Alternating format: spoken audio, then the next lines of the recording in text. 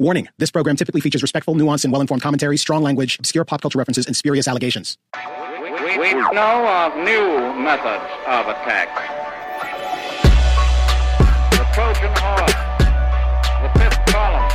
Greetings, and welcome back to another exciting installment of the Fifth Column Podcast. I don't know why I'm slapping my arm as I say that. This is your almost weekly rhetorical assault in the news cycle, the people that make it, and occasionally ourselves. I'm Camille Foster. I do important... Well, I'll just leave it at important things at a place called Freethink. I'm delighted to be here with you today. I am joined in our Manhattan studio, our sprawling Manhattan studio, by Matt Welch, editor-at-large, Reason Magazine, in the building. The answer to your question of why you're slapping your arms is because sun's out, guns out. You're like kind of flashing something. Yeah, it's kind of ripped these days. Yeah, well, my back isn't in great shape, but I appreciate that. Thank you for the encouragement. Matt. It's nice. You're like the guy at the Apple store who totally wanted to sleep with me. It's a strange interaction. Also, Michael Moynihan. By the way, you've already told me that story National today. correspondent. I think you're really enjoying this. But, I mean, I'm not kidding. You told me this already today. It's He's not like, you know, every I'm day. at the Apple store. I don't know why you're telling me that. It's not every day that a man comes on to me. So it happened to me the other day. Did it? Yeah, it happens to me every day. Yeah. Yeah. Did you also sleep with the guy? Yeah, totally. Good. It's the no, polite I thing to hadn't do. been to the gym in a long time. Yeah. Like 15 years. Yeah. Maybe 20 years. So I went to the gym. This is the voice of Michael Moynihan. Yeah, it's me. National correspondent for HBO's Spicy It's gonna be a good story, and it's not gonna be a good story. And I was in the gym, and there was a guy. It was like he was like a Tom's of Finland character. He had like a mustache, and he was like, I swear to God, he was like, and the other part of the locker room, I don't have a very nice body. That's why I'm at the gym, right? But he didn't care. He was just looking at me and he was like, hey, with a smile. And then I went and I showered. It was very nice gym, very fancy gym. Not one of those ones with like glory holes and stuff. This is a nice gym. Very nice gym. Glory holes are a feature, not a bug. Yeah. You know, they got lots of nice soaps and eucalyptus towels. And so I'm doing all this stuff and I come back and he's still there staring at me. He was just like smiling at that point. I'm like, maybe he listens to Fifth Column. I should go over and ask him and be like, "What you like the podcast?" And he'd be like, I had no podcast. All right, fine. So then what happened next is none of your business, America. Wow. There you go. That's bonus content. Love wins. And that's Love Anthony wins. Fisher, right? I cut him off. That's true. I didn't finish. Anthony Fisher back in the building. Wasn't here the last go round. Not last week because we missed last week. And by missed, I mean we have lives, people. Occasionally, all this shit gets real. Matt and I were both like puking it. Oh yeah, you guys. Yeah, were we were I was sick. busy. We weren't together. It sounded like we were together. We're spooning with Tom of Finland. Yeah. In Williamsburg. As Shabbos goys. It was very confusing. I called him and I was like, dude, I met this guy at the gym. I think he's finished. Let's all hang out.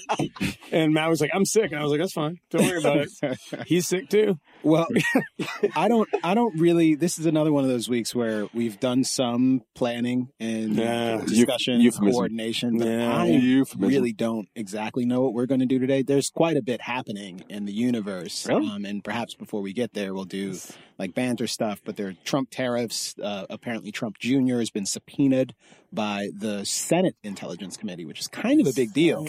Those are Republicans. Senate Republicans going after Trump president's son. I mean, it's kind of a big deal. There's so many subpoenas. There's also all sorts of subpoena, constitutional crisis. Can't spell penis without subpoena. Yeah. I'm doing air quotes when I say constitutional crisis. Maybe that's right. Threats of impeachment or not really. Because if you've got a constitutional crisis, you don't actually want to impeach the president because I don't know. Look, Camille, free speech, we tried it. And it didn't work. Yeah, and we also have recent free speech controversies, including you, with folks getting thrown off of Facebook. And I had an interesting appearance on CNN's Reliable Sources this past weekend. I guess you were also on MSNBC. We were on at the simultaneously. Same time, Matt Welch. I got buy-in from my people, but you won, panel. and you won in the ratings as well. I believe the CNN came in third. It's a really poorly understood thing when people talk about cable news. Every night, more people watch Fox than MSNBC and CNN combined. Like every night. Yeah. I mean, it's about close. It's more or less at parity, but it's a huge difference. Yeah. Like all the conversations about, my God, Bernie Sanders is going to have a town hall on Fox News. And isn't that terrible? That town hall will be watched by close to 2 million people. Yeah. And your town hall on CNN will be watched by between 500,000 and if you're the case of Kamala Harris, it'll get close to 2 million. But like the general thing will be maybe 1 million if you're lucky, kind of thing. And that's a special night. Most of the time, people just aren't watching it. And it's strange how we have this kind of disconnect. We think that it's all equivalent, and it just ain't at all. So don't take it personally. It's the fault of, I mean, like Howard Kurtz beats Brian Stelter, whatever. Sorry, Brian. Like every single time by a lot. And it's a weird concept, because I think a lot of people classify Fox in this terrible place that only our dads, who we've decided to not like anymore, watch. And it can be that, but it's also a thing that just a lot more people watch the. It's also what happened to Howie Kurtz too, because he used to be serious. He had a column where he did the reliable sources. He was the country's most respected media critic. Yeah, it was Washington Post. Washington Post, yeah. And then I worked with him for a little bit. He's the reason I ended up working at the Daily Beast, because he interviewed me for something, and I was in there, and he introduced me to Tina Brown. Oh. And that was Howie Kurtz. And then I remember her yelling at him about something. and then he left and did some weird thing with some lady that was all very shifty. It was all very the daily download. Yeah, wow. yeah. Oh, that's right. That's right. And all I'll say is this: fake news. We made a lot of jokes about him and her doing the daily download. Oh no! Yeah. There was really. I remember the screen grabs were all identical. It was almost like he was holding a camera up in the corner and doing a selfie of the both of them, and it was the same framing every time. But apparently, they deleted them all. There's apparently something called the Daily Download with Carson Daly. That is not the show. It was not him and Carson. I want Daly. the one with John Daly. Yeah, there's the Daily Download. Yeah. I'm still alive. Is he still alive? I don't think. Maybe a little bit. Fat fuck. The John Candy of golf. Yeah, sorry, real quick. This Slate article, actually from Dave Weigel, Howard Kurtz and the Daily Download. The love that dare not speak its name.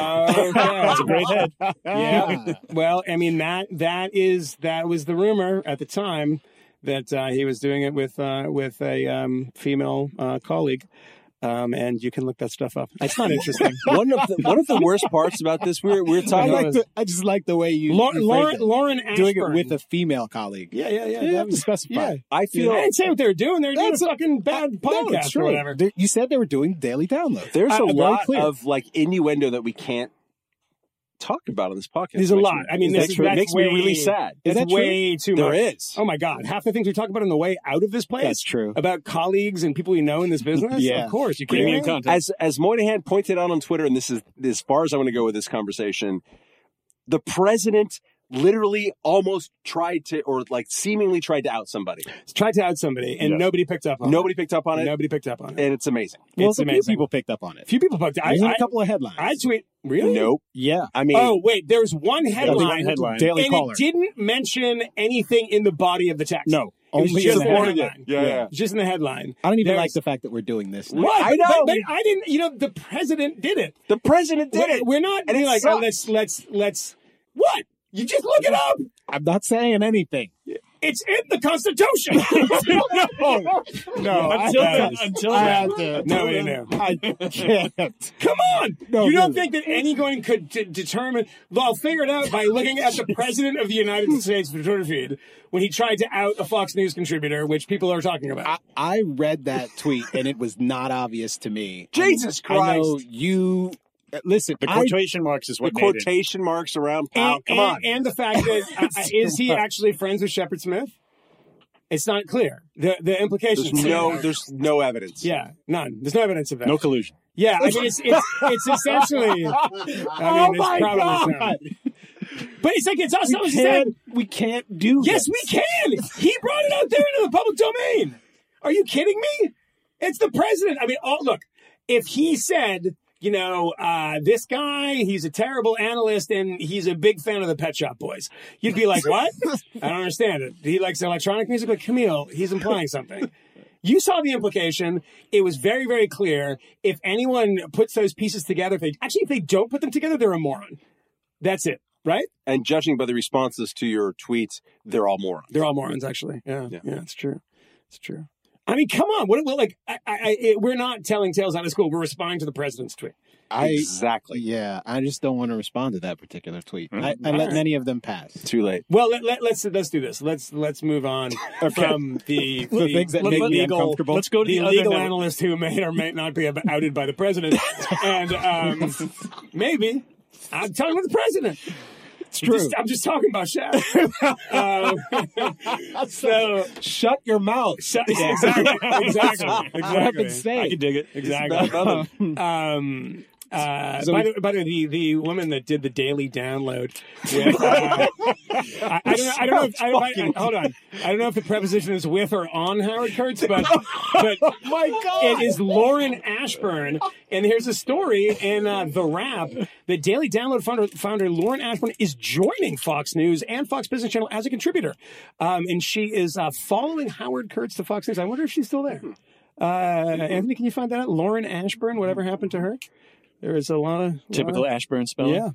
Okay, all right, let's do this. Can we do this? Let's do this? So we got a couple of things. We've got long some record scratch sound, and then we've got some guests, not guests. We've got some listeners to thank for various gifts. First, Spencer Smith sent us 2 bottles of booze.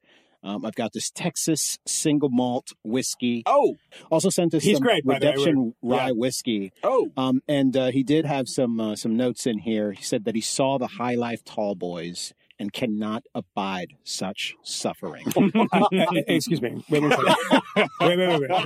second. Spencer Smith, let me ask you something. Oh boy. Do you have your headphones on when you listen to this? If you did, you might have heard me in the background saying, I like Spencer Smith.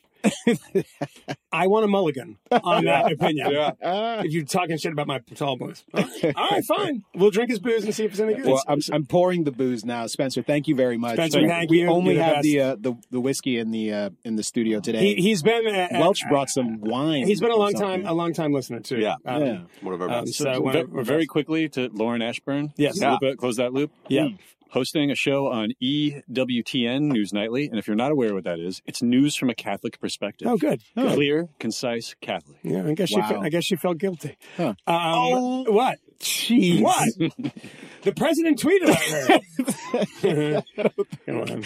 I don't. You know how it goes. I don't think he did. So much gargling. And I think Moynihan, some weeks ago, we got a large package at my office, and that package contained some glassware. Yes. That was custom made and had the Fifth Column logo on it. How much and of it's that still did we in get? my office, Can and I you guys get can't that? see it. Why can't There's I like 8 of them. It's a bring huge box. I have Take to a cab. take it on the train. Two And each. I have my back is screwed up right now. I love the fact that you But we're won't supposed to go drink ride from in them coach, in the but you're studio. like, I got to take the subway. Take an Uber.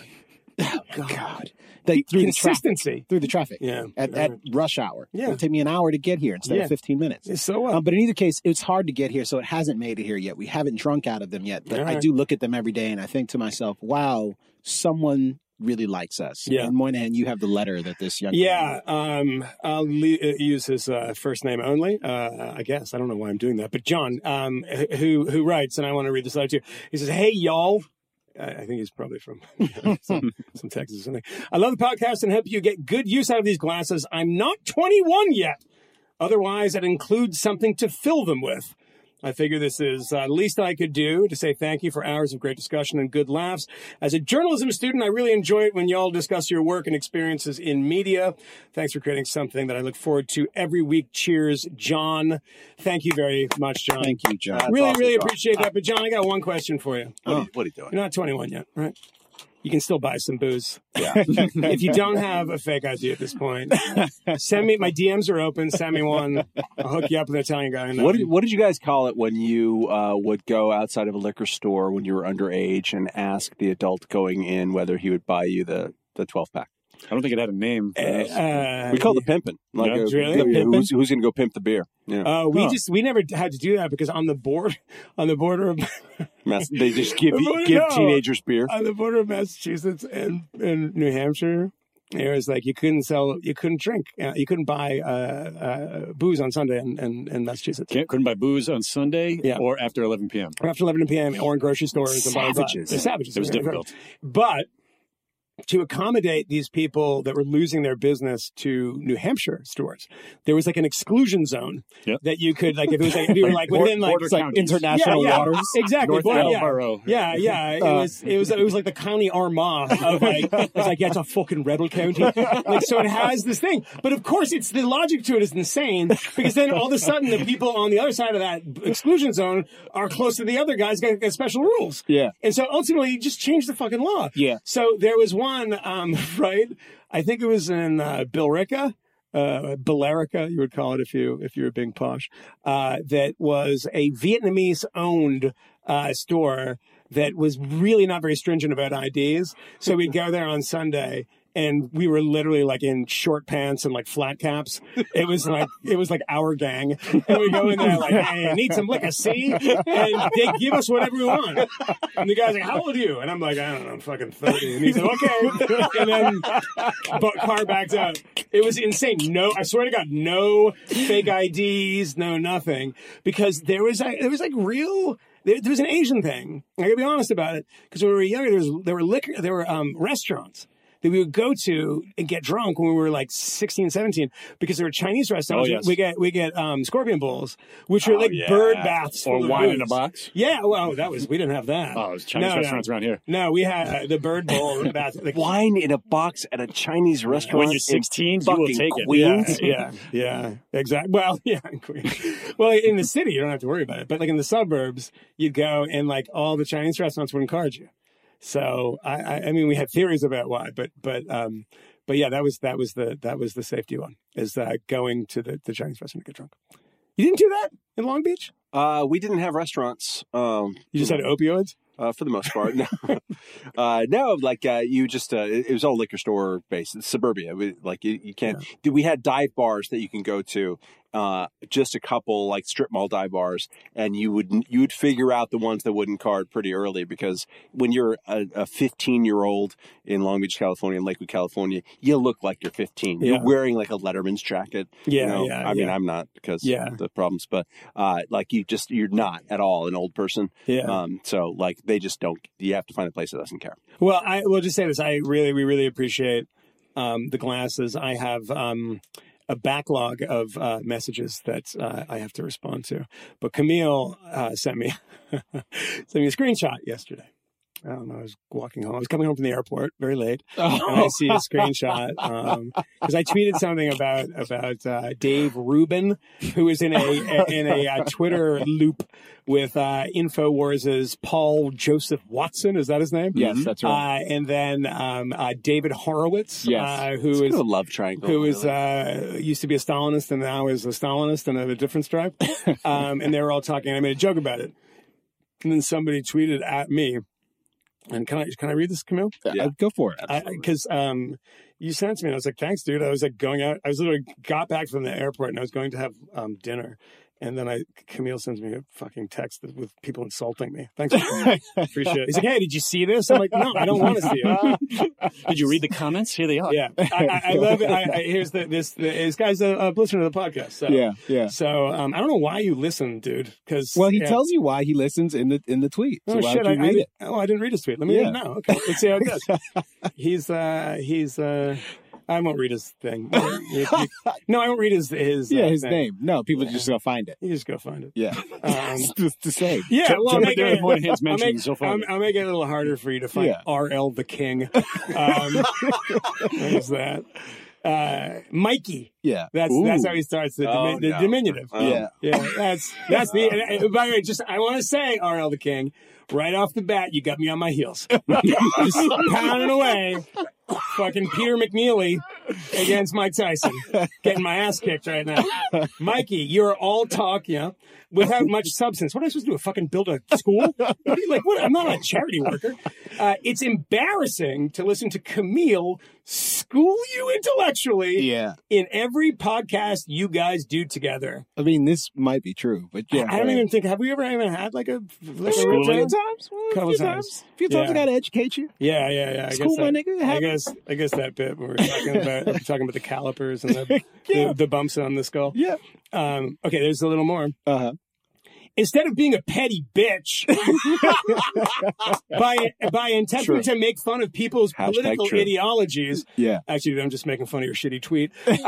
Why not instead debate them honestly? Yeah. Is that a feeling you get from me? I mean, I can be a dick, but I don't. Classical liberal debate time. But I should. These are be, people that don't let's accept get Ben invitations Shapiro to debate. Invitations. I think that the bottom line is that there was a tweet with Paul Joseph Watson and these other characters. Yeah. And you sarcastically suggested these people call themselves classical liberals. Because they do. Something They other do. Than, Yeah. There's something other than that. Yeah. I'd say there's something other than that. They're just conservatives. I don't mind disparaging people and also deconstructing their ideas and their foul, flagrantly bad positions. The reason this came up is because of the recent bannings by Facebook. Facebook has thrown a number of people off of their platform. Noted far right-wing conservative Louis Farrakhan, the Nation of Islam. That's right. Paul Joseph Watson was one of them. I guess Alex Jones was re-thrown off of Facebook, but also Instagram and various other platforms. He's there were a couple of on other Twitter names still, because in that whole there. thing was on Twitter. Yeah, a couple Laura of other names. Southern? Laura Southern. No, Laura Loomer. Laura Loomer. Loomer and Lawrence Southern. Also.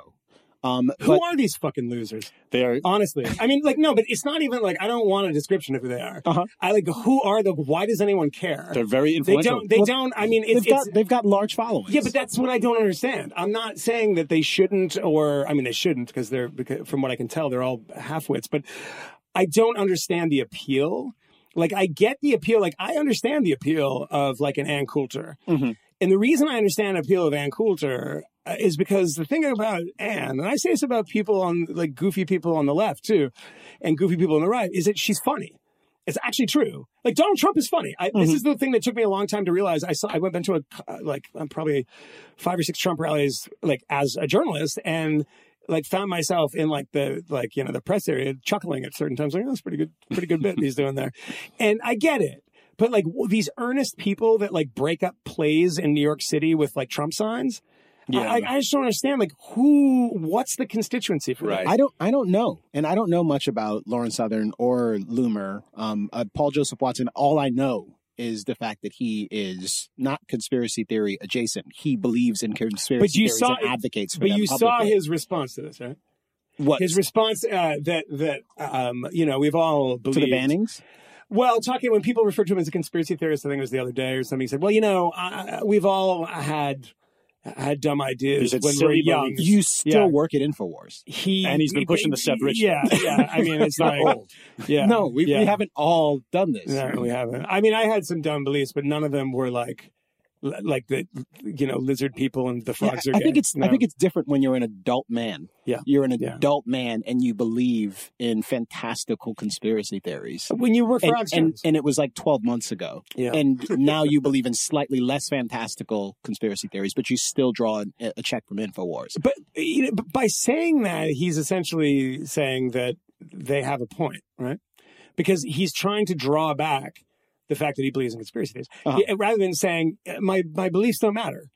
It doesn't matter what I believe. I should be able to blah blah. He's like, hey, that was Alex Jones. Alex Jones has done a very similar thing. It's right.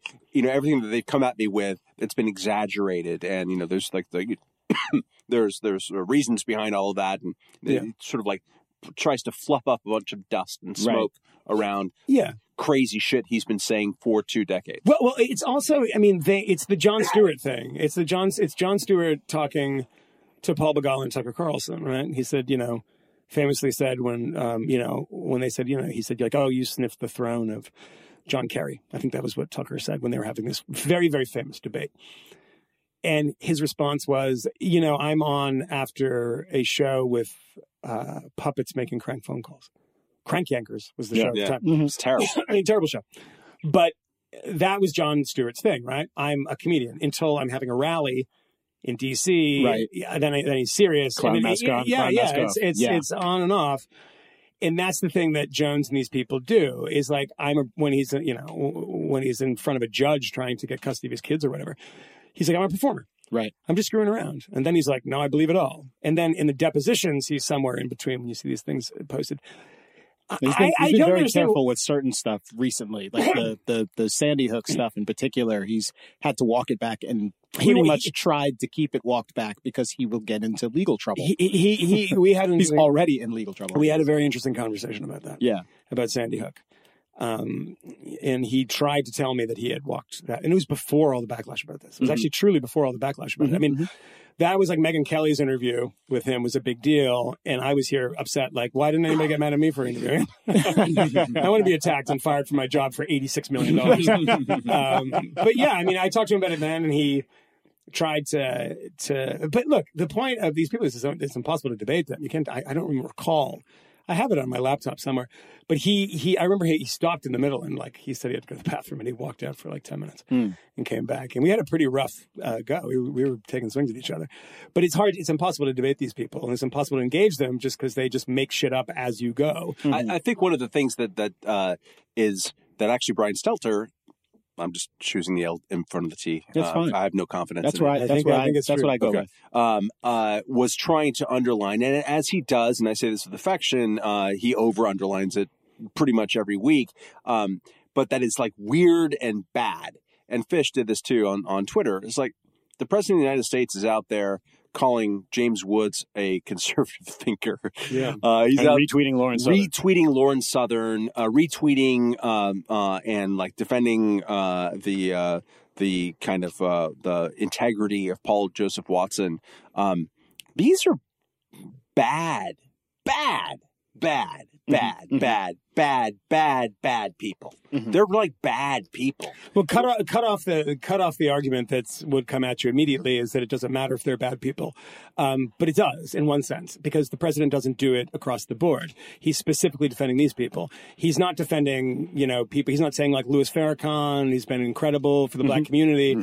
He doesn't say it. That was not a serious endorsement of Louis Farrakhan. Sure, it was. Yeah. Okay. Yeah. Just making certain. Yeah. There is a secret relationship between blacks and Jews, and I would love to give you a book about it. I got it from The Final Call, a great newspaper. I don't know who's behind it, but they have a very, very strong front page every day. Yeah. Also, great bean pies. Oh, good bean pies. Yeah. I believe the verb is to slang them. They're slanging bean pies. But yeah.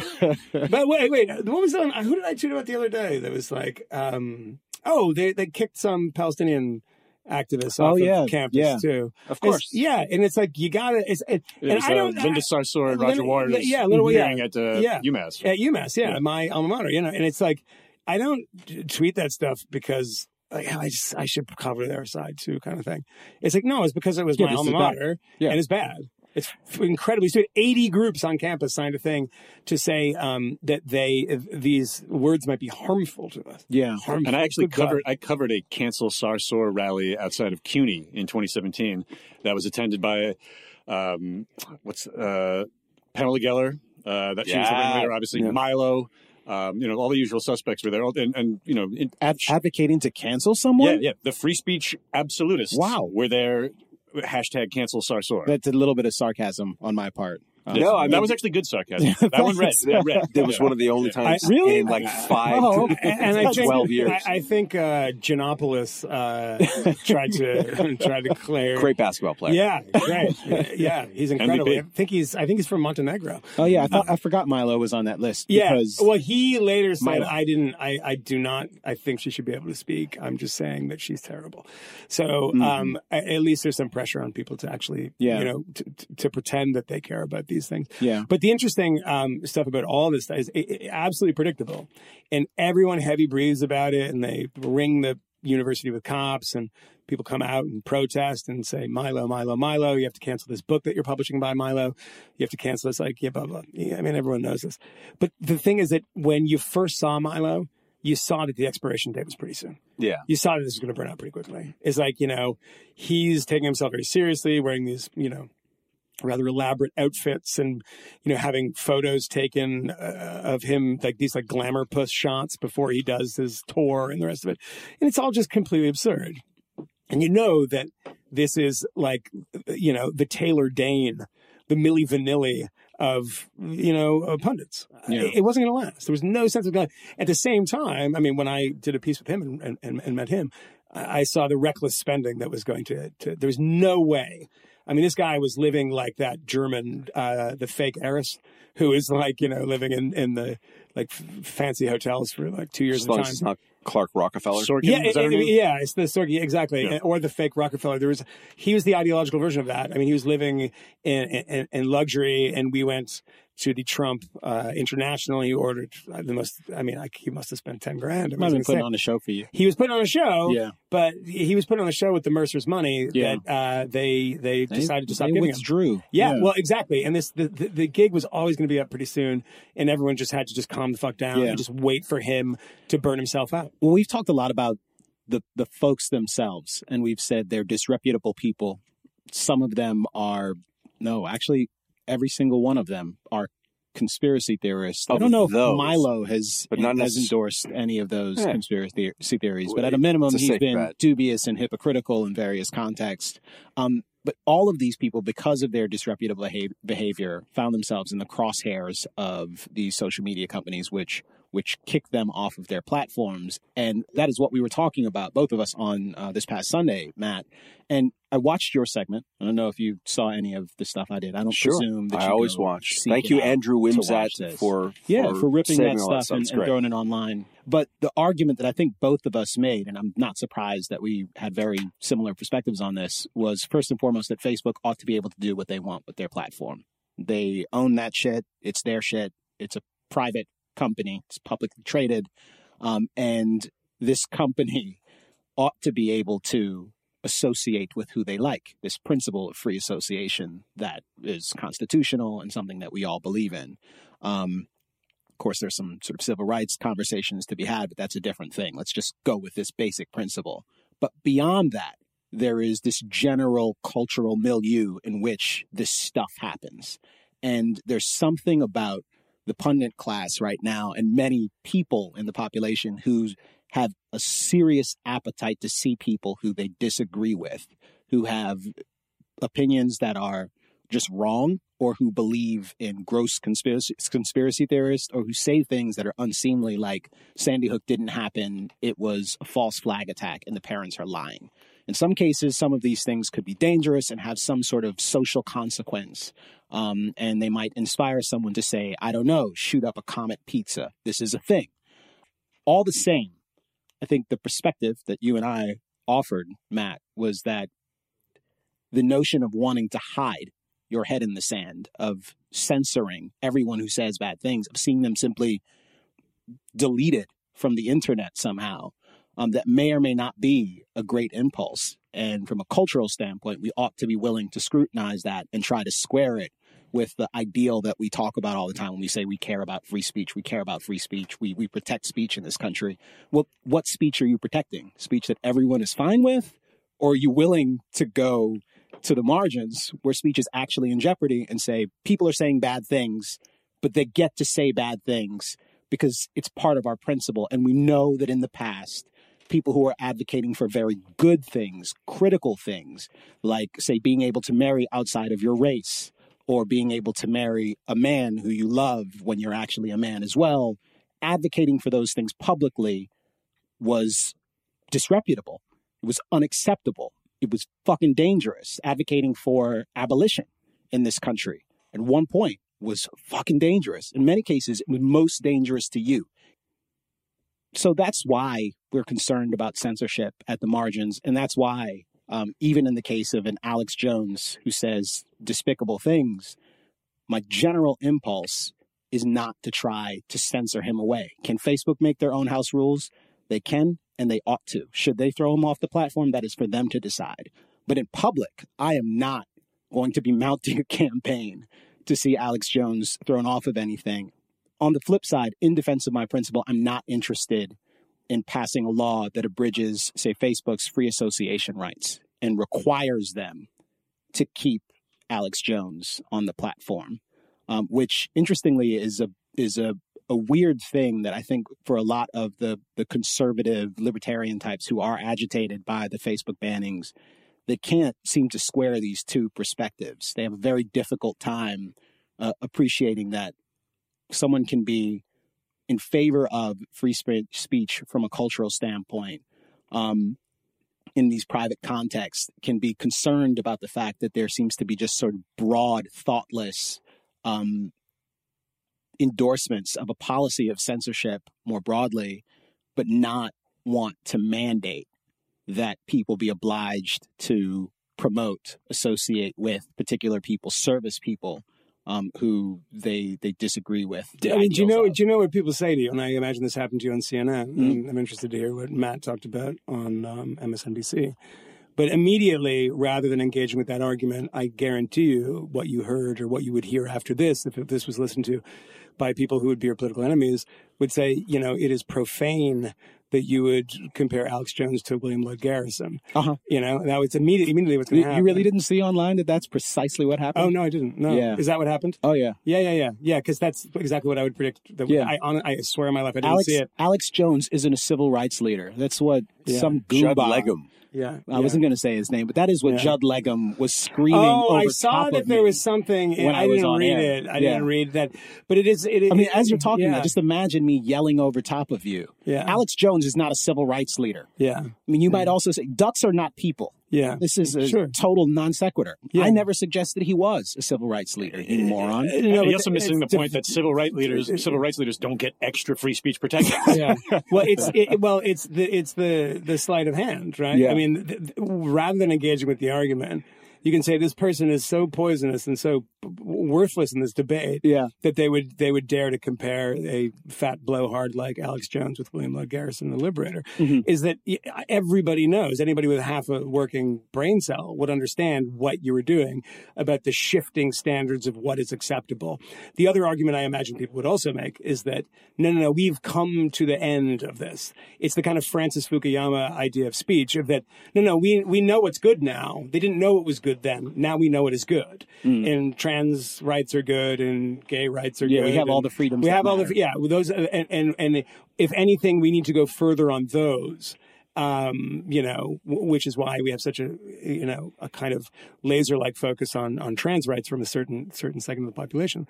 So there's nobody that argues in good faith about this, because what you would argue, you would have to actually grapple with, is that the reason this is actually troubling about Alex Jones being kicked off, whatever. You have to do the throat clearing that I have no respect for Alex Jones in any way, none, zero, in any aspect. I don't even think he's entertaining. But if there was not a kind of movement towards this idea that we can eradicate bad speech, anytime there's a moment in history that it bubbles up, that we should educate people when they're hit with bad ideas and counter-educate them or engage in a war of ideas, that we are so righteous about where we are in this point in history is always a recipe for madness, that we have to either outlaw those ideas, abridge the ideas, or just operate on the general principle that we can hide those ideas from people and then everything will be okay. Right. If the internet didn't exist, the Comet Pizza wouldn't have happened.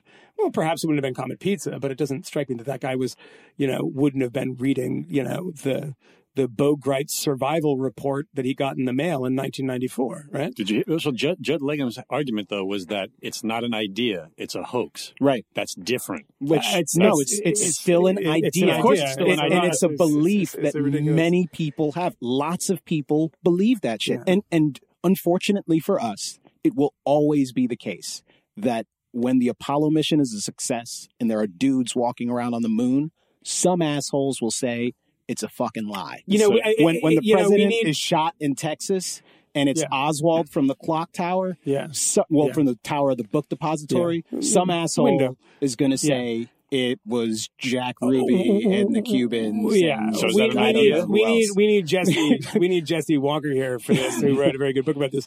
But and Jesse, I assume, I think I know, I've got a message from him just listening to this. United States of Paranoia. United States of Paranoia is that I know that if I'm wrong about this, he'll send me a message about it. But I can't think of, off the top of my head, a time in recent history anyway, when this hasn't been the case. Yeah, he has a post up just today. Oh, really? Today we're on what is it, Wednesday? So this will be released, Wednesday tomorrow. Night. About this, because there's a new book about conspiracies that tries to make the claim that we're like in completely uncharted territory right now. It's absurd. And of course, it's absurd. Yeah. No, I mean, it's obviously the distribution channels are different, and it can bounce around the world a lot faster. But then again, it can also be debunked a lot faster. That's you exactly can get right. people off of these things a lot faster. And you always have these media stories of somebody, it's usually somebody who's a white supremacist and they've come and seen the light and they're getting their Nazi tattoos removed and the rest of it. But there's also people who have gone through transformation about, conspiracy theories. And I thought there's a very good episode of This American Life on conspiracy theories and on kind of Alex Jones from maybe 3 or 4 weeks ago. John Ronson has a very good bit in that. Yeah. Who agreed to come on the podcast soon. Great. Yeah. That would be remarkable. This week.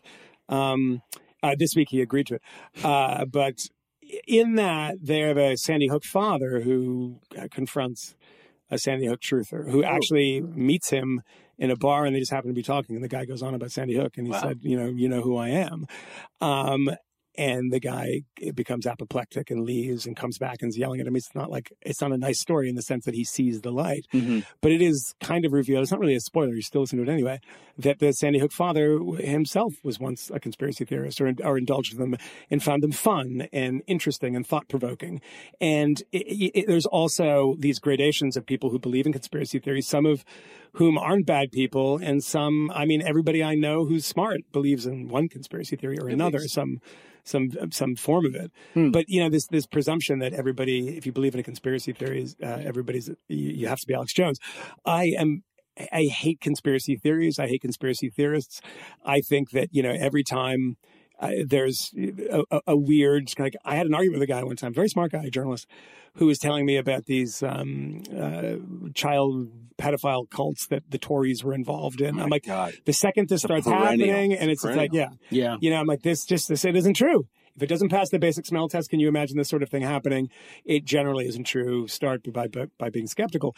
But I meet smart people all the time, and I think we're in this territory now that because conspiracy theories are represented by a figure like Alex Jones, who's such a buffoonish figure, red-faced, jowly, sweating, screaming, selling, hard-on pill supplements in between these shout fests, that's what the conspiracy theorist is. And yes, that is true. That is part of it. But it also undermines, it also, forgets that there are different types of conspiracy theorists who are wrong often, but far less pernicious. And we don't have to say, oh my God, let's kick them off of... To not necessarily completely go there, but I'll go there a little bit. Oh dear.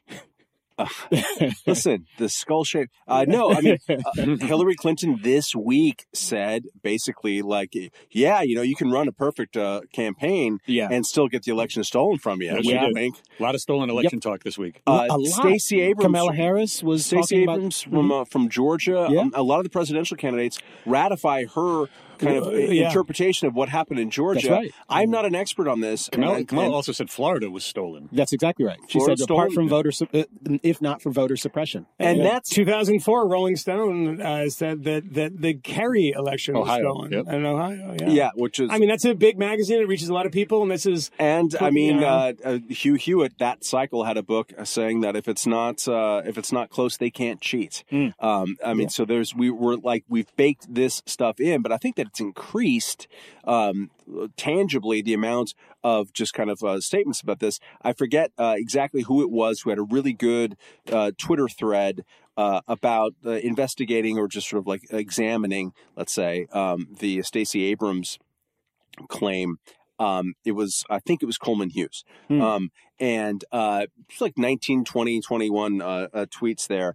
And I have blanked this out as an issue otherwise. I just hear it all the time. In the firmament, people say that, of course, the election is stolen. Yeah. And this kind of stuff. And it was pretty convincing. And it wasn't like, hey, I'm arguing this. It's just here are all the claims. Here's a link to something that's direct to the claims. That doesn't show that right. at all. Yeah. At all. And this is very, very mainstreamed in a way that doesn't get the same kind of total anxiety that you see on a daily basis about Alex Jones and other people. But let's define this, though, because, I mean, I think you touch upon something that's actually pretty interesting.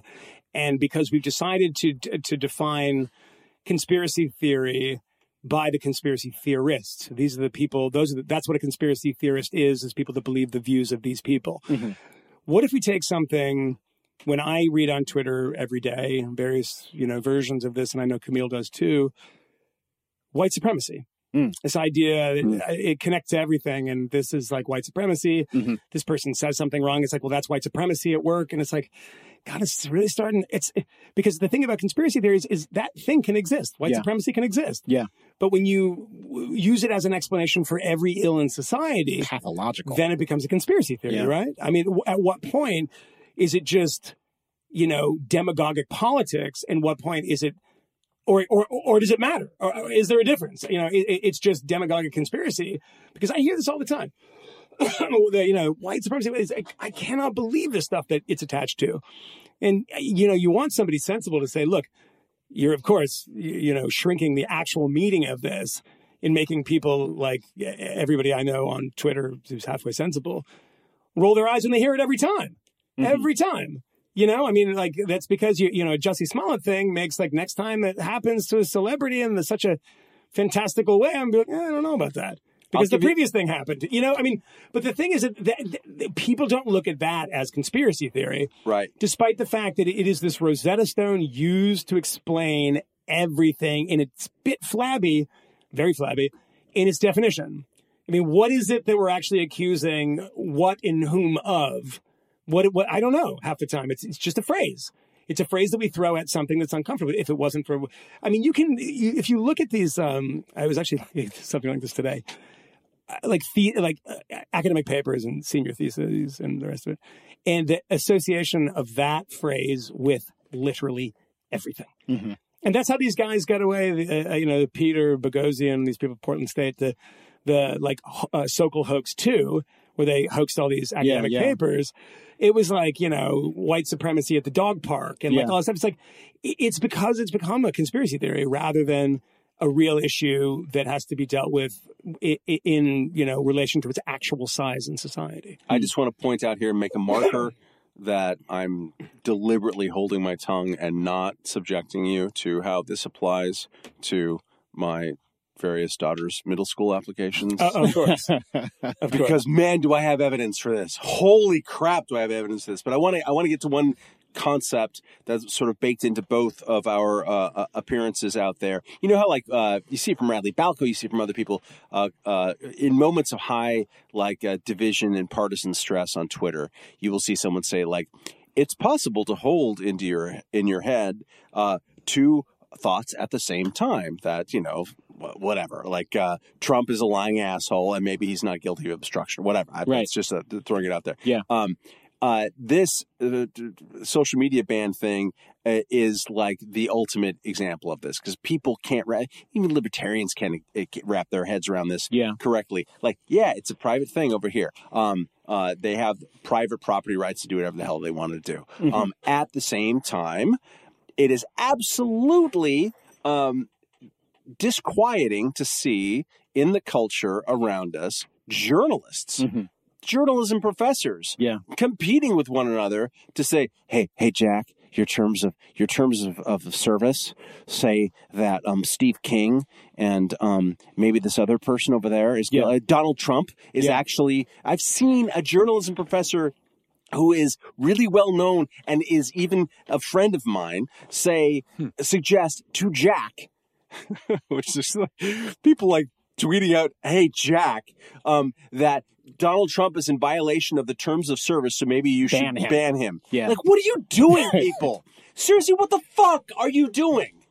Why are we trying to ban the president of the United States? You don't like it. People are reaching for the club like crazy. And the long-term argument about all of this is as follows. Barry Friedman wrote a book in 2009, whose name escapes me, but that argued basically that the Supreme Court follows American public opinion, doesn't lead it, like maybe 10 years after. Yeah. And so, therefore, it sort of like ratifies things. They come up with their own post facto kind of justifications for things. And so, therefore, even though right now we have by far the strongest Supreme Court support for the First Amendment that we've ever seen, it's not even close. Every single year term, they come up with all kinds of new ways to expand the protections for free speech. It's great. Thank whatever for that.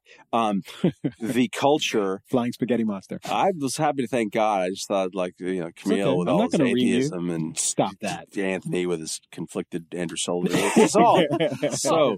But no, like the culture is objectively so much more censorious right now. That is a problem. Yeah. It like when I don't worry about Facebook, I nearly as much as I worry about the rest of us. I think and as for Facebook and the social media companies, we should realize, and I think that we should lament that once you get big enough, everyone wants to treat you like a utility, and also you volunteer to be one. Because when you are a utility, that means you never go broke. Because think about your goddamn cable company, think about your goddamn electrical company, whatever the fuck. They stay in business forever because their fucking rules are written by them and the government together in such a way so you never get a competitor again. That's bad. And all of them have been begging for this treatment, essentially. Including Google today. Google this week has multiple times, as well as their CEO in a New York Times op-ed, if I'm not mistaken. Was it New York Times? Maybe it might have been today or yesterday. But they also had a big presentation yesterday, where he was insisting that we do in fact need government regulation. Facebook has done precisely the same thing. All of them have done this, both with respect to privacy and with respect to speech. The need for new government interventions in these spaces in order to figure out what's going on, which I suspect is, in fact, for two reasons. One is because there's a tremendous amount of sort of public interest in the issues. And in some cases, I think it's largely elite media interest. I don't know that there's nearly as much public interest with respect to privacy related to these technology companies as there is sort of an elite interest in privacy issues. I think that's a very important point. The fact is that every single American who uses the internet has access to Brave and Firefox and various free VPN technologies and all sorts of shit that they could use to cover their tracks if they weren't interested in being tracked online. They do not avail themselves of these technologies, and it's not because they are all completely ignorant. For convenience sake, they're fine being tracked online because for the most part, all it means is you get ads that are more relevant to you. Could it also mean other bad things? In some contexts, sure. But for the most part, that's what it means on fucking Facebook. And I don't know. It's hard for me to get excited about that. Yeah, but you said there's a second that you said there's one a reason that you think that is. What do you think the second one? You had a second one. Well, yeah, I think the second thing is that it's advantageous to them to have the media get involved so that they can be a part of setting the rules. Sure. And as Matt suggested, once you are setting the rules, you are making it much more difficult for incumbents to get involved. The reason someone like Google might be happy, non-incumbents, right, and new entrants, startups, the reason why someone like Google might be okay with onerous EU privacy regulations is because it's a lot easier for them to comply with those regulations than any new upstart. It's the big, I mean, obviously, I don't know who was it, Milton Friedman that said that, the biggest enemy of capitalism is capitalism. They want to throw up as many regulations, especially when they're established and have money and the corporate power to do so. I mean, you notice, Matt's taking pictures of my socks because he's a foot fetish and he's a weirdo. That's not weird. Yeah.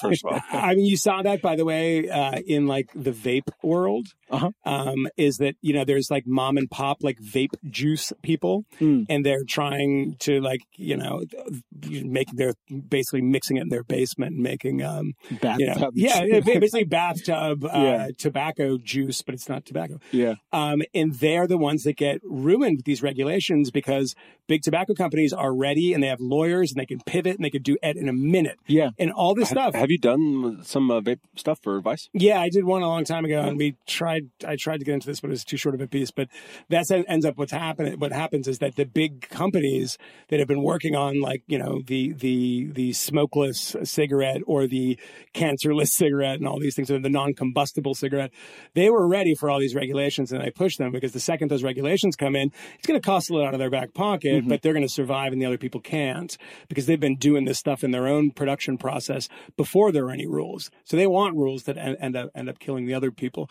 But to your point, Camille, I think there's one other small thing that people often overlook, is that it's also because of internal pressure from your employees. Sure. Young employees these days are much different than young employees in Silicon Valley boom before. How many times have there been walkouts at Google? There've been a lot. There've been a couple recently too. And I have talked to people over there, and it's like the young people that come in where they're woke as fuck. Yeah. They're you know, that is why we have that Google document about gender stuff that got James Damore fired.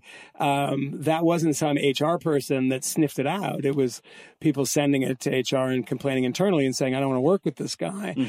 Which I think then goes to the even larger point that is important not to forget about.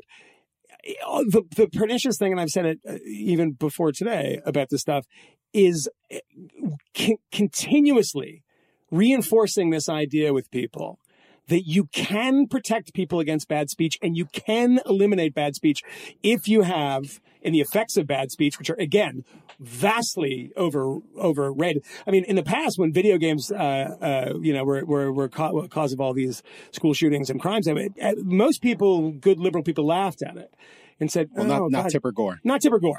Nor Hillary fucking Clinton. Or John Kerry. No. Yeah. I mean, you're talking about politicians. You're talking about politicians. Yeah, you're right. They suck up to people. You know, Barack Obama was against gay marriage, but he wasn't. Yeah. You know, I mean, good people laughed at this stuff. Most people had the Frank Zappa opinion about this stuff. Judas Priest doesn't cause people to commit suicide. Stop taking them to court, right? That's what it was, a good liberal opinion now. But now, the idea that these words can hurt, can produce these crazy, you know, things that people do, whether it's, you know, guns or, you know, smashing windows and spray painting racist graffiti or burning down churches or putting up nooses or whatever it might be. Shooting up synagogues. This stuff, there's not a simple straight line between, that was a radio show in that guy's neighborhood and he went up and shot up a synagogue. Yeah, there were 85,000 other people in that radio show that didn't do anything. That's right. So why we are now taking the conservative position of the past, 1980s, that these words, whether in the past it was like a Judas Priest song or a Motley Crue record or this, you know, licentious music that they didn't like, that now we're doing that from a different perspective. And now it's changed ideologically. And by having these debates about how should we get rid of Alex Jones, you're just like implicitly agreeing that this stuff is driving people crazy and making them do things. And let's remember that Facebook's policy, the name of the policy, is the policy regarding dangerous speech. Right. Yeah.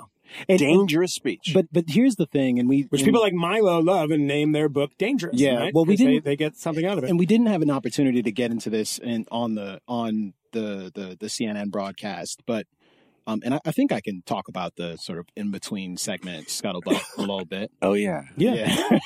Thanks, Matt.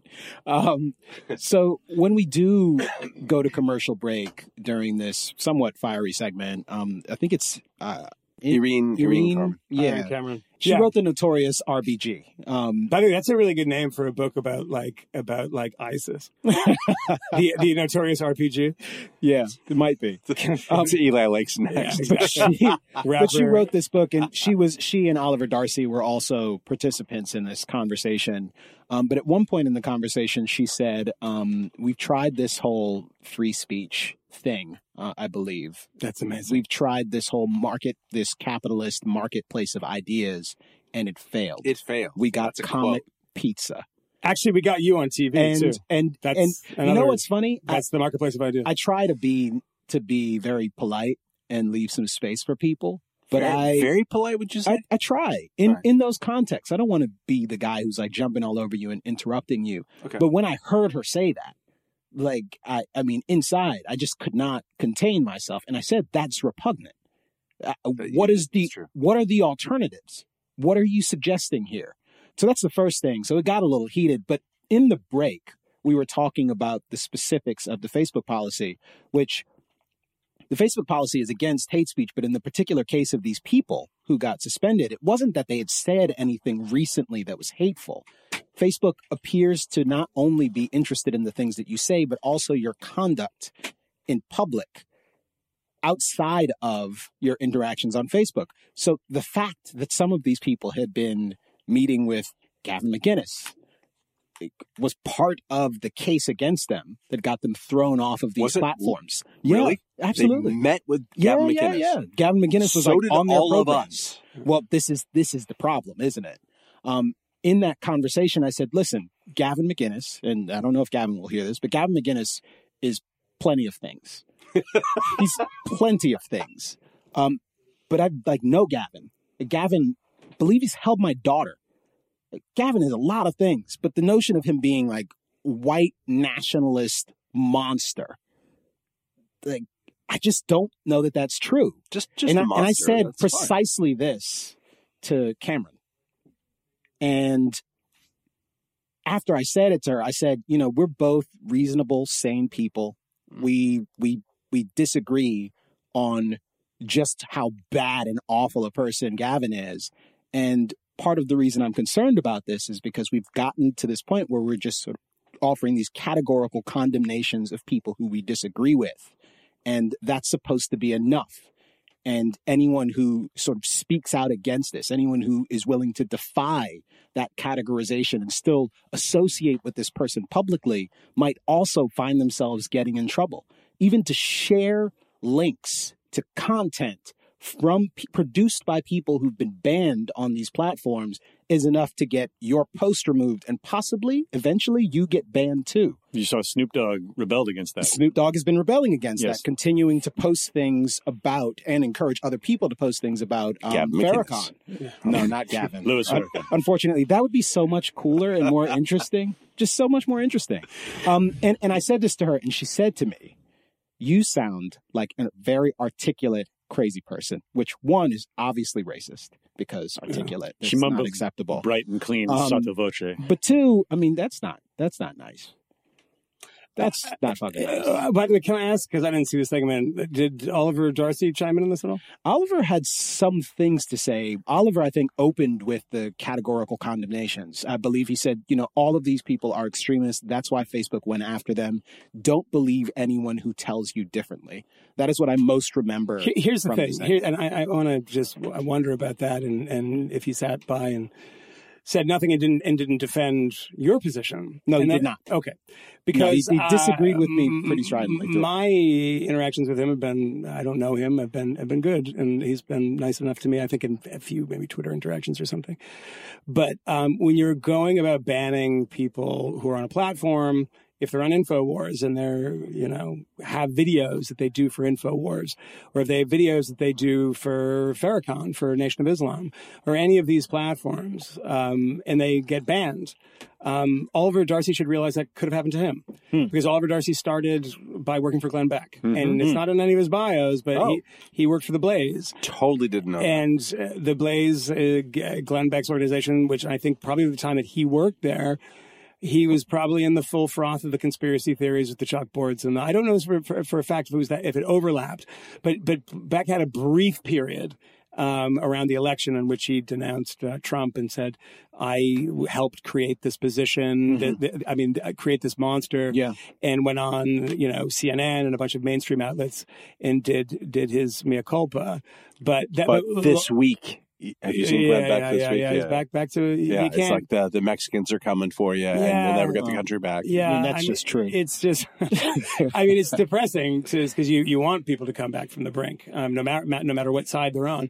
But Oliver Darcy worked for that guy. Darcy was at The Blaze until May 2016. Okay. Afterwards, he was at Business Insider. Yeah. Then he went to CNN. Yeah. Huh. So that is the radicalization pipeline there. There you go. I guess good to know, Fisher. I'm halfway there. But what if does he not think about that stuff applying to him? Because I mean, maybe so. If it is just meeting with somebody, as you just said, or if it's a previous affiliation, or all of this happened when Oliver Darcy was in that stage of his career, because I don't begrudge him this at all. Yeah. Because I mean, I know people that started at RT.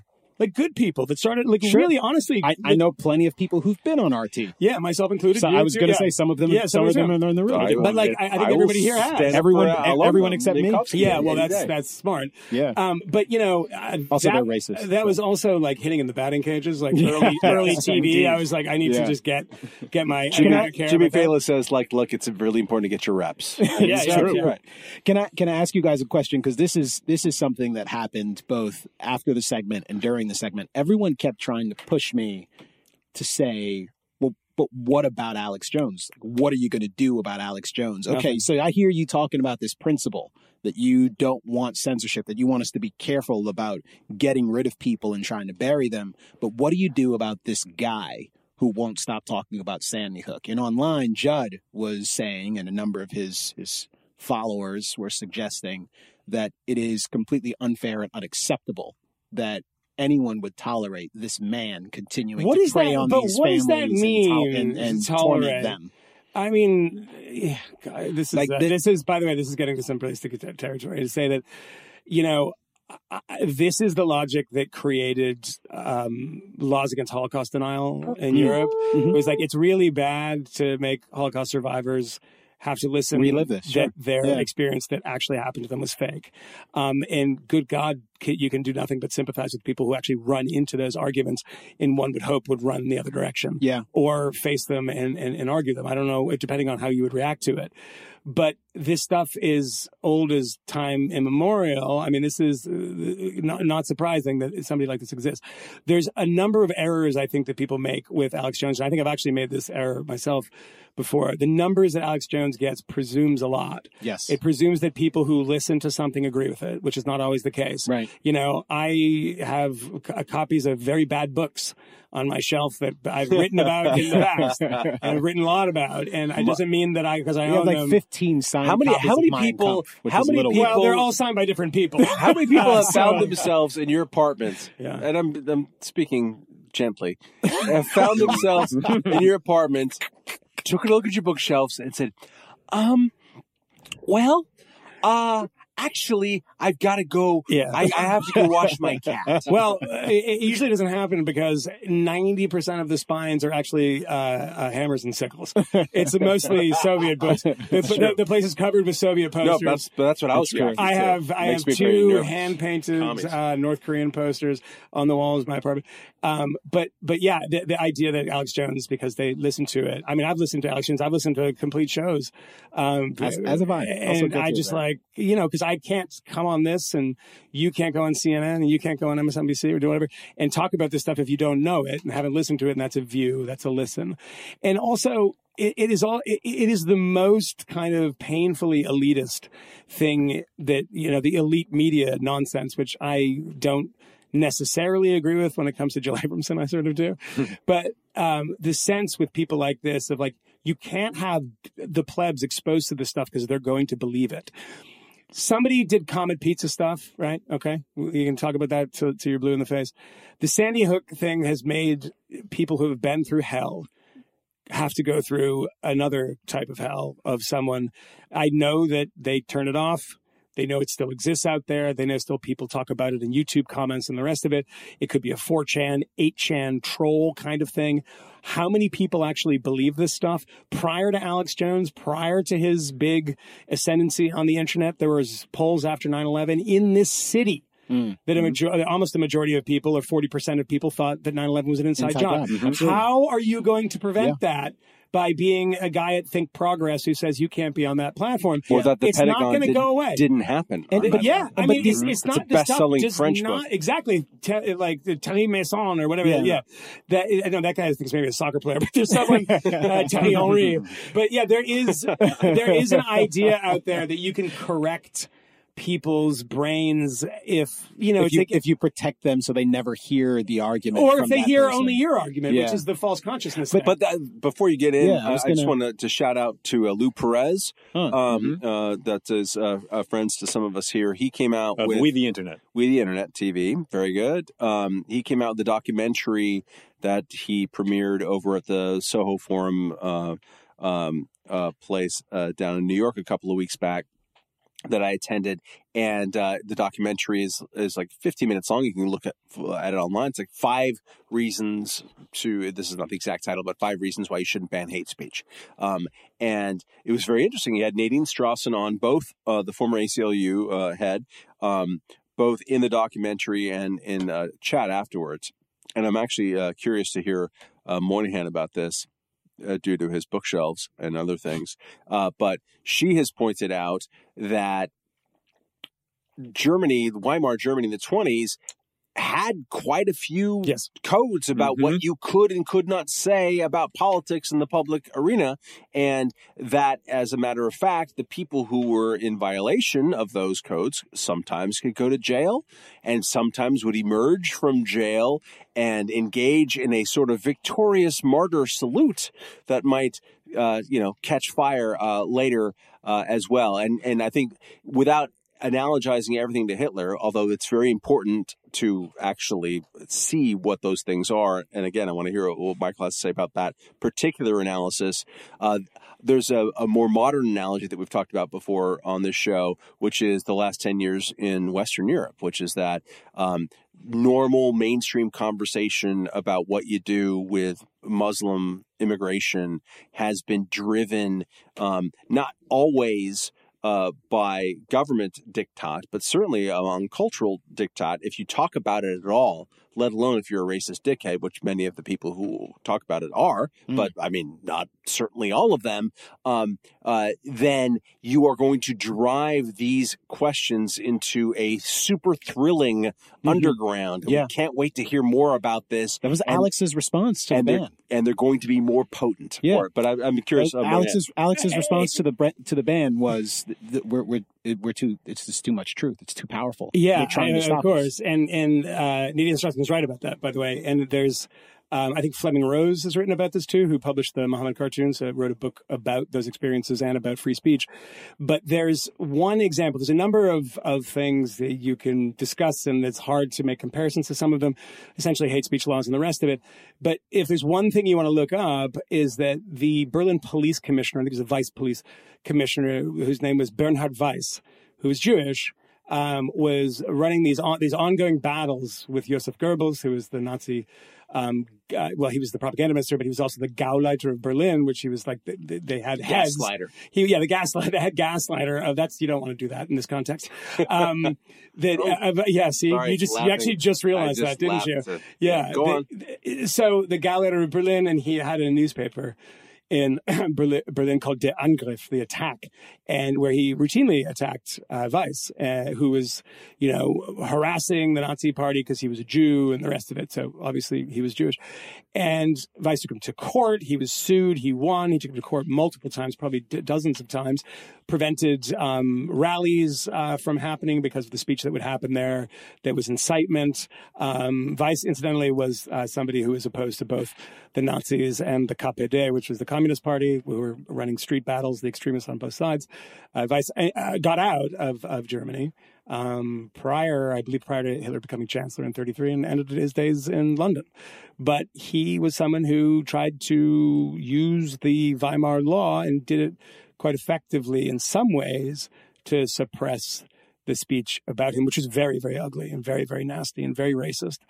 But the idea that there was no speech codes or hate speech or, on the books of the Weimar Republic is totally wrong. It's totally wrong. And the most interesting one is to see the cat and mouse game that Goebbels and the police commissioner of Berlin played. That's fascinating. So you can look that up. I think I got it right. It's been a while. When we talk about confronting Alex Jones, because oftentimes I will use something along the lines of you confront bad speech with good speech, that sort of thing. Yeah. And Michael, you acknowledge or have warned us in many contexts that you cannot debate these people. They run away from the points that you try to make. They ignore any sort of facts or logic that you might try to bring to bear. But I think when you mentioned 9/11 and the many people who endorsed or believed 9/11 conspiracy theories in the immediate aftermath of the attacks, there are very good examples of what we ought to do in that story. I think the folks at like Popular Mechanics, who made it their business to go about publishing a very long and detailed treatise on the various things that people had questions about related to this attack. And I think that there are opportunities to do much the same thing in response to some of the more prominent conspiracy theories that are peddled by some of these people. The appropriate response might not be to invite Alex Jones on your major national television program to talk to him about why he's so bad, or for that matter, to invite the local or national identitarian superhero who is beginning to gain some prominence, to bring him on your show to castigate him and say, how can you believe these things? They're so bad. They're so racist. I don't know that that's particularly effective. I do, on the other hand, think it is effective to actually deconstruct the ideas and to present the counter case to the case that's being made on their channels. And it's not as though you have to be in the same room in order to unpack those ideas, in order to deal with the things that make it rather obvious that this isn't a false flag, that this totally happened. And I can't say that there's always sort of a best way to do it. I don't have a magic wand that makes it likely that no one will believe Alex Jones's narratives over the much more accurate account of what actually happened at a place like Sandy Hook. But neither do I think it is reasonable to banish him from particular online forums and have an expectation that he will suddenly somehow have zero influence and no one will buy his myths anymore. I think it's probably much the contrary. To the extent you're actually responding to him in this forceful way, it almost seems as though you have something to hide, as if you're afraid of the truth that he has on offer. And quite frankly, I think most of his arguments when it comes to these things are laughable, and they are things that are quite frankly, like easily dispelled if you're willing to engage. And yeah, it's worth trying to dislodge bad beliefs in your friends, family members, next door neighbor when you encounter them and you've got a couple of minutes to spare. When my barber, however, brought up various conspiracies about the financial powers who are creating financial calamities every 10 years like clockwork, because that's what the Rothschilds do, I just said, I just need a fade. So I can get out of here. I think that the better way to look at it is not to personalize it. This person says the bad things. Yeah. Unless that person is, in some cases, the president of the United States or someone who has very specific, tangible power. Yeah. But to work backwards from what is an argument that has the most potency in the culture for whatever reason. Mm-hmm. For me, I will preference the president of the United States or people who do have actual power over the media if it's a coin toss. Yeah. But there are plenty of commonly held beliefs or commonly repeated tropes that you see in moments of breaking news. The president is a Russian spy. There's that. And there's also the owner of the New England Patriots was part of a sex trafficking ring, which was reported in absolutely every goddamn news outlet in this country. 100% false. And 100% false. It was thanks to the good work of people like Elizabeth Nolan Brown, who actually likes to puncture a lot of this stuff and the sex trafficking nonsense that happens a lot. It was tough to even pass that around, by the way, when there was in the early days of that story. It was difficult to be publicly skeptical of that story. That was the closest I've ever come to getting ratioed on Twitter. Was within the first 24 hours, I just simply wrote the sentence that consenting sex between adults should be legal. Yeah, I had the same experience. Wasn't even like actually referencing it or linking to anything, and people are like, Yeah. But it's funny with this is that I mean, you bring up a good point of that, and we've talked about the mainstream of conspiracy theories and what we call conspiracy theories. Right. I mean, there's a conspiracy theory for 8 months every night at 9:00 on MSNBC for like an hour, someone yelling at like how the Russians are doing this and the beautiful mind. And very slowly. It's really unfolding. Like, God, get to the point. Some really telegraphed snark. It is. I mean, this is like the sorrow and the pity. This is like a 7-hour movie. Come on. But the thing is, it is always important to remember. I think that Camille's point is a good one. Going back to the 9/11 stuff, is Dylan Avery, the guy that made that movie Loose Change, which was the internet phenomenon to end all the internet. I mean, I think it's probably been watched by more people than anything that Alex Jones ever done combined. For years, I had people asking me if I'd seen it. Yeah. I mean, it stopped recently, but I used to have the same thing. Dylan Avery now has many regrets about what he produced. Really? Is that right? Oh, yeah. He does. And quite a few people have said they got to him. They got to him, too, yeah. But people say, it's the internet phenomenon. It's the first Alex Jones. I wish we could go back in time and get that stuff removed or something.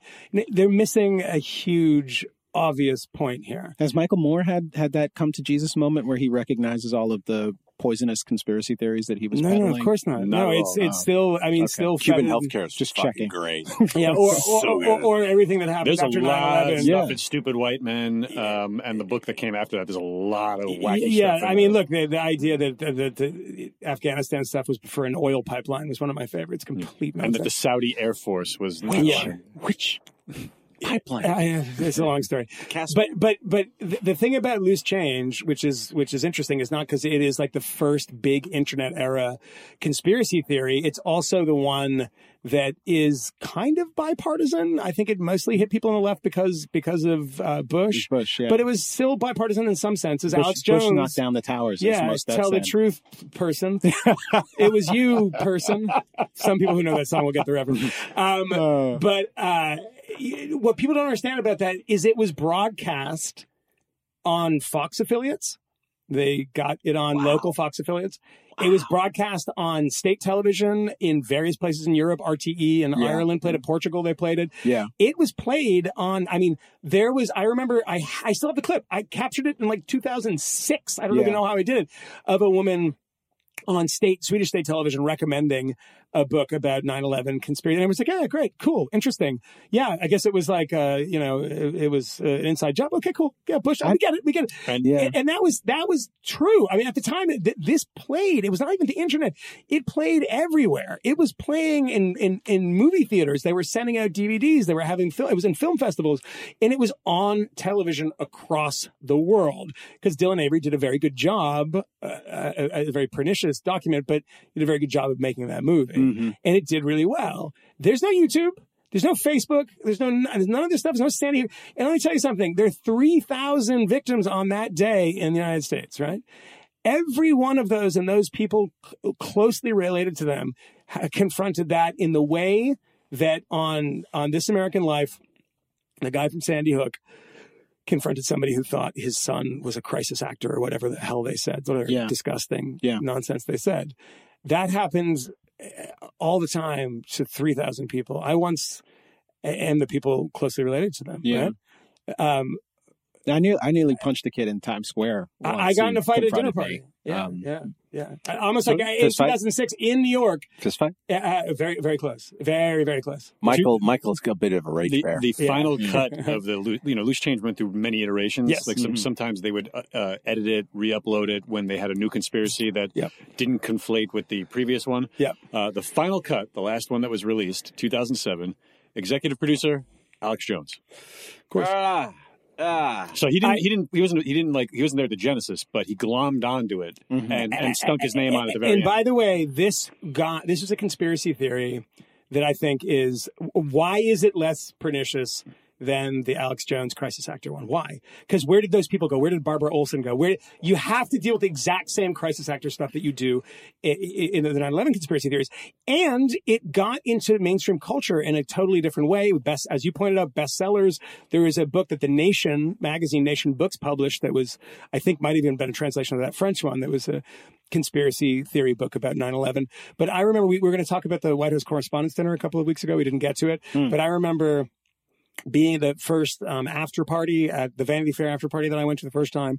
And I was standing with two people that were famous actors, because that's who comes to these things. And one of them was telling me and two other journalists, like, you guys really got to get into this 9/11 stuff because it's total bullshit.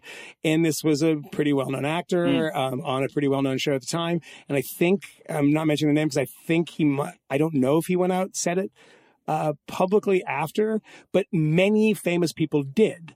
You know, I mean, it's not Alex Jones at that point. It's actually said it's Eminem. This isn't Mark Ruffalo. No, he's a known 9/11 conspiracy. Yeah, KRS-One. Yeah, who did a video actually with I think Alex Jones. Did he? Talking Google KRS-One and Alex Jones, because I think they did something together, a 9/11 conspiracy thing. But it you know, we talked about Bush knocked down the towers. Sure did. Yeah, sure did. Exactly. Crazy. See, I missed that. Alex Jones and KRS-One. Absolutely. Yeah. Dude. Yeah. Those of us who are like part interview. coming of age in the 80s, exactly. we are not surprised by KRS-One news. Wait, when was Air America? Because KRS-One had a show on Air America. What? Played, by the way, It was early 2000s. Air America played, as did Pacifica, I think, an audio version of Loose Change. Really? Yeah, I'm pretty sure. Yeah. And by the way, it is, if you have a long memory or like a twisted memory like I do of these things, you see these debates as if they've happened for the first time. There's no comparable thing in the past 25 years. Look at the 9/11 truth stuff. And you're absolutely right. Air America and Pacifica. both played it. Jeez. Yeah, there you go. So, I mean, this stuff. Also, Fish, like quick on the Yeah, draw. quick on the draw. He was fact checking just for the listeners to understand. Yeah. Like Chad over there, our Trump supporter who like does the production sometimes here, who's Here just at like Hanger Studios. smoking hoolies and like not listening to Literally us. sleeping under a MAGA hat right now. Yeah. We were like That's why he's talking. not responding. Me and Chad and Fish were talking, but like before you people like showed up, and like Fish was fact checking that conversation too, like.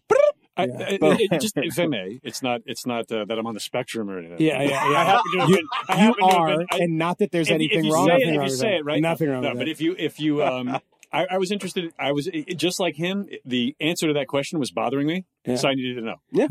But that really solved the spectrum problem. That's literally adds to the spectrum. Yeah. I was like, thank you for further evidence. Do we have anything else conspiracy theory related? Because I've got to pivot from there. No, I have a very important. It's not. Anybody who has any knowledge beyond the last 5 years knows that it's not Facebook. Yeah. And it's That's it's actually better now than it was in the mid 2000s. Well, this is the other. So this is the last point that I actually have to make related to this stuff. Not forever, but just in this moment. At some point in that in between segments conversation, the author who I previously mentioned, I won't say her name again because it sounds like I'm just disparaging. And you don't know her how to out of pronounce school. it. And, Yes. I mean, I can't pronounce most things. Doesn't know what they are. But she says, you know, the real problem here is that we just don't have the same gatekeepers anymore. You know, at one point we used to have. Did she say that? You know, maybe I'm wrong. Maybe it was somebody on Twitter. No, but later. she probably did. It might have been her. I don't know. Man. Actually, I don't remember if it was her. But someone said to me in recent days, the real problem here is that we don't have the gatekeepers. That you know, we used to have these three networks who were vetting things, and now pretty much anyone can put things online, and that's the real problem here. And the thought that I've had every single time I hear that is, I mean, well, that's just fucking stupid. Yeah. I mean, those three gatekeepers, they could have all kinds of dodgy dispositions.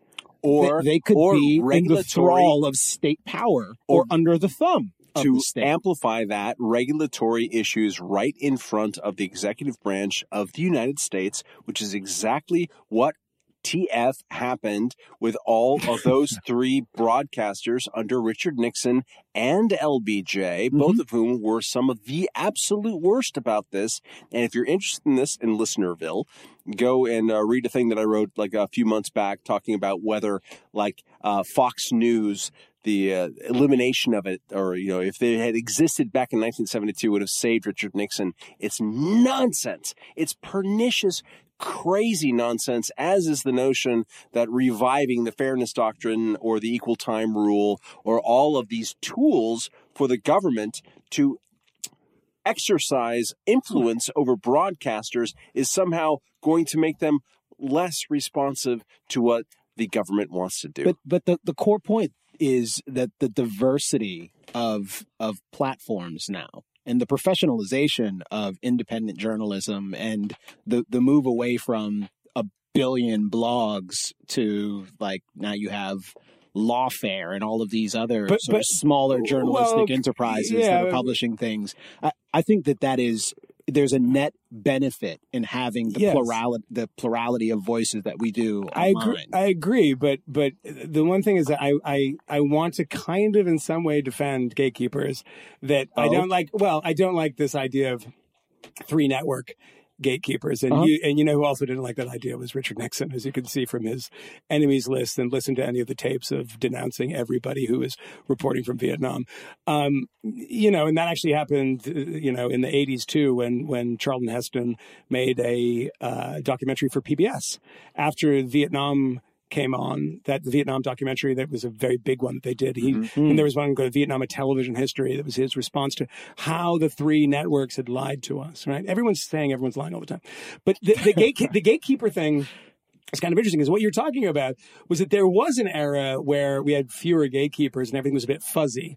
And that was around the Iraq War era. And that was the sort of blog era. And as you just pointed out, it kind of became more professionalized. And guess who ended up being the ones that you trusted in the end? The people that were journalists beforehand. This is true. You know, Andrew Sullivan, the brands still matter. The brands still matter. And the reason is that I don't trust, I don't know if I'm going to go to The Intercept for information about Venezuela necessarily, right? They might have something good on it. I don't know. Yeah. They do a lot of good work. I really like the website. It pisses me off sometimes, but that's what a great publication should do, right? But they're a gatekeeper of some sense. When it comes to national security stuff, I like a good perspective from them. I mean, that is a type of gatekeeping, because a lot of those people, you know, people that worked at mainstream newspapers, the people that have proven themselves, you know, in leaking documents and getting documents, et cetera. They're gatekeepers now too. It's just we have more gatekeepers, and I want more gatekeepers in the sense that they know gate. They ain't no gate. Yeah, well, that's the thing, is that gatekeepers is the wrong word. It's like you do need people that are trustworthy, and these are established journalists. Yeah, you know, and I think the only argument against it, and I agree with you, is that we had too few of them before, because there was the church of journalism that we've talked about in the show before with Brian Stelter here, is that high church. You know, the elders of the church was very small, and now it's broadened, and the people have a greater voice in the church. Although they're still upset. They're still upset about the Reformation that's taking place all around them. Absolutely, they want to maintain their power. Yeah, and they keep assuring us that the big problem, what's wrong with America right now. Are you about to throw up? No, what's going on? It's really strong. Throw up. It's just very strong. I did that too. That's the whiskey. Yeah, single malt. If it was double malt, it'd be different. That's the cold open, because it sounded like you were puking while you were talking. Throw them in my mouth a little. No, that would be a great Marvin Gaye All-Star Game thing. Instead of just like throwing up while you're talking. Yeah, we shouldn't talk about throwing up anymore. Yeah, it's kind of gross. Yeah, sorry. He's so close to booting right now. Yeah, I'm not at all. Yeah, no, it's just hot. Yeah, it's hot. What? Hot, y'all. Yo, it's hot. Wow. Why you sound like fucking Little John all of a sudden? All right, we can move on from that. Well, maybe we could talk. But we've got a little bit of time left. Maybe we could talk. Do we? We're over 90 minutes. We're over 90 minutes. We could probably wrap this up. Let's wrap. Kick some post-show banter or closing show banter. I wanted to talk about. I would say that. Yeah. Let's get out of here. As we're leaving, the Democratic field is massive. And we have not talked since Joe Biden got into the race, I don't believe. And since then, 2 candidates have jumped in after him. We don't give a shit about those people. Maybe 3. I think all of them are at sub 1%. The only person that matters increasingly for the moment is Joe motherfucking Biden. Do you love him as someone who's in that area? This is interesting, because before Trump, I used to be a proponent of Joe Biden in a very weird, abstract sort of way. Mm-hmm. And my motivation for supporting good old Uncle Joe was that he would denigrate the office of the presidency because he was inherently silly. He was inherently silly. And yeah, you should elect him because you people won't take this seriously. And now he's the savior of democracy. Yeah. It is funny how things change. So no, I think it's interesting. I'd be interested to hear your perspectives going around the room about the transformational figure that is Joe, career politician Biden, who is now going to be apparently the Democratic nominee. If we were going to start predicting, I made the terrible decision to try to use a metaphor. Oh boy! Oh no! For as an anchor. Does it involve elephants? A column. Anchor for a column? Does that work? No, I don't know. No, it doesn't. For the LA Times today, which was that Joe Biden is a rusty weather vane. That's what you wrote? Okay. That's what you wrote? Keep going. First draft, right? Who's your editor? And do you have their email address? Sue's nice. Yeah. It makes sense. Think about it. Like, he goes in the direction of public opinion, but he's kind of old, so he goes, yeah. Right? Can I tell you something? Matt, when he came up with the rusty weather vane, was literally walking down Smith Street in Brooklyn saying, I did a rusty weather vane. So people would be like, what? I got the joke, the rusty weather vane. Like, yeah, no, okay, whatever, dude. And he was going into parks, talking to people. He's proud of that shit. He's proud. Rusty Weathervane is actually his hip hop alias. Yeah, that's right. Yeah, he sounds like a country singer, Rusty Weathervane. But you know what I like about Joe? I was going to say trap rapper. Yeah, trap rapper. Yeah, he's from Atlanta. He's a hot trap rapper from Atlanta. Biden is like Trump before Trump. Right? In the sense of like, do you remember like 2006 or whatever when he made the Indian comments? Like stuff like that.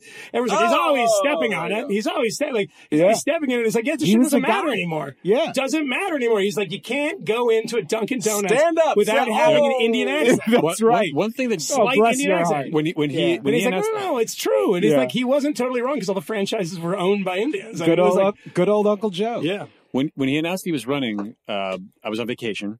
But I caught an ABC clip that somebody had retweeted from 1987 when he had to drop out of his first presidential election. Yeah, the plagiarism.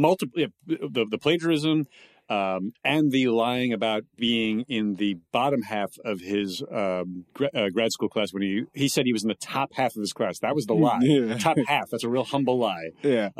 He was actually very close to the bottom. 75th out of 86. And so in this little clip from 1987, which Peter Jennings introduces, I don't know who the reporter was, but both Peter Jennings, the reporter, and Biden at various points in this 2-minute clip are lamenting these troubled times of ours where it's just so easy to derail a presidential campaign based on, some lies. Yeah. Like these people are just out to get us. What is the discourse? That was basically the discourse. It was unbelievable. Yeah. Peter Jennings, the death of by the way, either a college dropout didn't or non-graduate. Non-graduate. Yes. Yeah. A Canadian non-graduate. Yes. And you see what happened to him. I'll tell you who my new Joe Biden is, though. I like Peter Jennings. Eric Swalwell.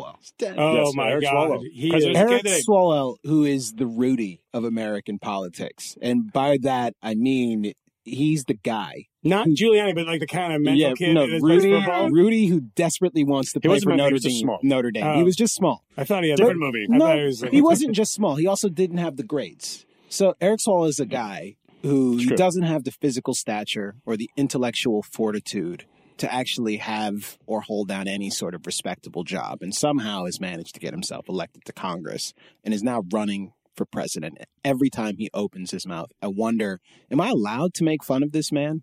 Am I allowed to make fun of him because he seems as though something is wrong, as if he might be touched? Are we going to hit today's tweet? Can I read the tweet to you? Yeah, Go. Yeah, this is Anthony Fisher sent this to the chain. The chain that if it was ever Fleetwood Mac published, yeah. no more context, we would die. Yeah. I don't want this chain ever to get into anyone else's hands. Let's stop. We're just going to call it the chain. Inviting them. Yeah, the chain. Call it the chain. Okay. What's up? 12 chains. This is Eric Swalwell. Yeah. No, I'll explain it later. Yeah. This is his tweet. Remember that time Pearl Harbor was bombed and FDR called the Emperor of Japan? Or the time the Twin Towers were struck and Bush ringed Osama bin Laden? No, I don't either. So why'd real Donald Trump call Putin after the Mueller report was released? Hashtag Commander in Chic. Oh, sick burn. Eric. Sick burn. Eric Swalwell, ladies and gentlemen. He's not even qualified to be the water boy. It's almost like a He is resistance the whole worst. parody. Yeah. Like put two on the nose. I like- wouldn't pass. I like- It's not yeah, funny it's enough. amazing. I like your Phil Hartman rendering. That was It pretty. kind of, because he kind of looks like that. He kind of looks like you should read it like that. You know, but Poor it's Phil. also But more also, of a slur, though. He has a slur. But also the great thing about that, and there's no, we gotta go because but there's no point in debating it. But like that, seriously, is the dumbest shit I've ever read in my life. FDR was like, you know, congratulations on bombing us. Like what? And like, and then the Mueller report's like, no collusion. Same. Yeah. Same thing. It's the Exactly the same thing Well, of all actually- the murdered people in Hawaii. I think that is actually the resistance perspective, though. That this is the most egregious attack on America since Since the Pearl Harbor. last Nah, time a nah, foreign power nah. tried to manipulate an American election, which is every American election in the last 100 years. Guys, no. Yeah. You lost. That's it. You lost. The Now try to resistance- win The next time resistance around. is a professional racket right now. But why Like, can't it's not like there's not a grassroots underneath it. Do you know what I would do? I'd be like, you know what? I had a bad experience, and I'm just going to move forward, and we're going to win it this time. We're going to win it fair and square. Remember all that stuff we didn't do visiting Wisconsin? Yeah. We don't do that. Yeah. That's stupid. That place is dumb. Did you see that Obama was apparently, secondhand sourcing, but Obama apparently was very critical of Hillary Clinton's 2016 campaign. Yeah. Like furious about Yeah. it actually afterwards. Like Yeah, Obama, What, afterwards? Because he Well, lost. He's told this source that afterwards. Yeah. Nah. I mean, I'd tell you what, you're going to hate me for this, but, post-presidency Obama was pretty great. He's saying some things that I like, right? No, You told but me this today. he's going to launch a podcast. Fuck him. What? Why? We have a podcast. He's not just never launching a have podcast. I think power. he got like $1 billion deal from Netflix. to Why are make you 5 mad at the shows. guy for I'm fucking not being mad. successful? I'm not mad. I ain't mad He's at you. balling out of control. Thought you Good were like for a him. Randian or something. Good like for that. him. I didn't say I give the guy anything. credit. He's going to make documentaries about dumb stuff that I don't want to watch. But once in a while, I was going to say, you know what? Let me be clear. If you're going to university, just man up. Come on, do it. Man up. It's like, yeah, good. You said it. He said it. Nobody else is saying it. So good for him. You got to clip it. I've never tried the Obama on the show before. No, Ever? it's close. It's close. I don't know. That was just kind of. No, I think the let me be clear is as Let me be close clear. as you've come. That's as close as I've come. Yeah. Yeah. I don't know what I sound like. Could I sound like Ilhan Omar? I have no idea. She's the worst, by the way, just for the record. And by the way, it's not because of the shit that everyone else talks about. She's awful because of Venezuela, and it is disgraceful, the shit that she says. And she was on Democracy Now! You can go watch it when she's like, it's America's fault. There's so many- before that happened, everything was great. Bullying of Maduro Yeah. is what you Yeah. said. I've always thought Unbelievable. very little of Congress, but there's something about the current moment in American politics. Just everyone seems Because like Congress has never been praised before. infinitely stupider than they've seemed in the past. Like, But there's do just you some remember? really But do you remember a dumb- freshman class that's been so praised, and because the president is so depraved and so horrible, Yeah. that the overpraise is insane, especially Yeah. because it's a diverse kind of group of people too. It's like, I can't remember a freshman class. Do you? I mean, there's a 2010, and I was swallowing because I was This is drinking some juicy whiskey. stuff. Yeah. See, it's not just me. But like the Tea Party class of 2010, it's not Was totally well, sure, Yeah. comparable, but like they were special and fresh and all this kind of shit. And Not like this, though. Not like superheroes. well, But they it's were also- but it's also- portrayed as such by the media, of course, Right. but they were. I think like history will show that they were interesting, Mm-hmm. and so. But then what? Yeah. Like those people came on the scene talking about constitutional conservatism, and it didn't go anywhere really. There's only a few people, like less than That's true. Yeah. the fingers on my hand, who took that shit seriously. Yeah. And there were 40, 50 people who got elected on that. Has anyone plotted the number of people in that incoming class that was so highly praised and thought so highly regarded by Republicans. This was the hope to save America from, impending socialism. The number of people that survived, a lot of them didn't, of course, and are now Trumpers. The one thing, it's not a direct answer to your question, but like Thomas Massey, who's someone who's been on this podcast before, he will say, as someone who disappoints and also doesn't on some occasions, he says the most people that he has endorsed, which is a small list, have been like total utter fucking disappointments. Yeah. Like you just assume, oh, he sounds nice or she sounds nice. You do it, and then like boom, they become utter fucking disappointments. There's there's 5 libertarians, or it's not a matter of ideology. Really, it isn't. It's like, are you going to be serious about what you do? Well, it is about ideology in one sense. The flexibility of ideology, I don't think even good people realize when they're running for Congress, and what they have to that is why Bernie Sanders is actually worthy of praise. I have said a long time ago on the show, I remember saying that the thing that people praise him for is consistency is not something you should praise somebody for. If you have the same views for 40 years, that's a problem. Especially his views. 76. Exactly. Yeah. That said, the reason he gets so many props from people, and increasingly from me, is that he's somebody that actually does exactly what he says. And unlike Joe Biden, I'm critical of him for the views that he has, and the fact that they haven't changed because the evidence has changed and he hasn't, and that's a bad thing. Yeah. But the fact of the matter is that you look at that Tea Party class, you look at this incoming class now, I will respect AOC, I will respect Rashida Tlaib, and I will respect Ilhan Omar. These ones are the 3 people getting a lot of attention if they stick to their guns, and I disagree with them. Totally fine. Because it is so disappointing to see so many of these people come in and say, oh, we're limited government, this, that, and the other. And the next thing you know, they're saying these tariffs are really the best idea to fight the horrible Chinese. What are you talking about? What is wrong with these people? I will say, really interesting, the constellation of people who are endorsing the president's tariff push. I'll say one quick thing before we go. That I was last week I was in Wisconsin. And Foxconn is in Wisconsin, Stone cold right? Milking cows. Yeah, that's what I was doing. And it's really funny to try to get a Republican to talk to you about why they have given $4 billion in taxpayer money. Not like this is actual taxpayer money that's going to pay for about 18 to 20%. Right, of not like the Amazon tax credits. Exactly right. Totally like actual cash money. Cash money that would pay 18 to 20% of each Foxconn job salary. And eminent domaining people out of their houses to build this place. It's crazy shit. I mean, in the most aggressive ways, like lowballing them the figures, and then saying, "We'll then on top of this, we're going to give $4 billion of your money to a Taiwanese, essentially a Chinese mega corporation, so they can create jobs that they said they were going to create that now they say they're not going to create." And it's like the people on board with this in Wisconsin are Republicans. The people who have objected to this, homeowners, have emailed and written Paul Ryan. Remember the hope of Paul Ryan? I remember writing something positive about him a long time ago. They said, you know what, it's really not my jurisdiction. Write the town. No help from it all.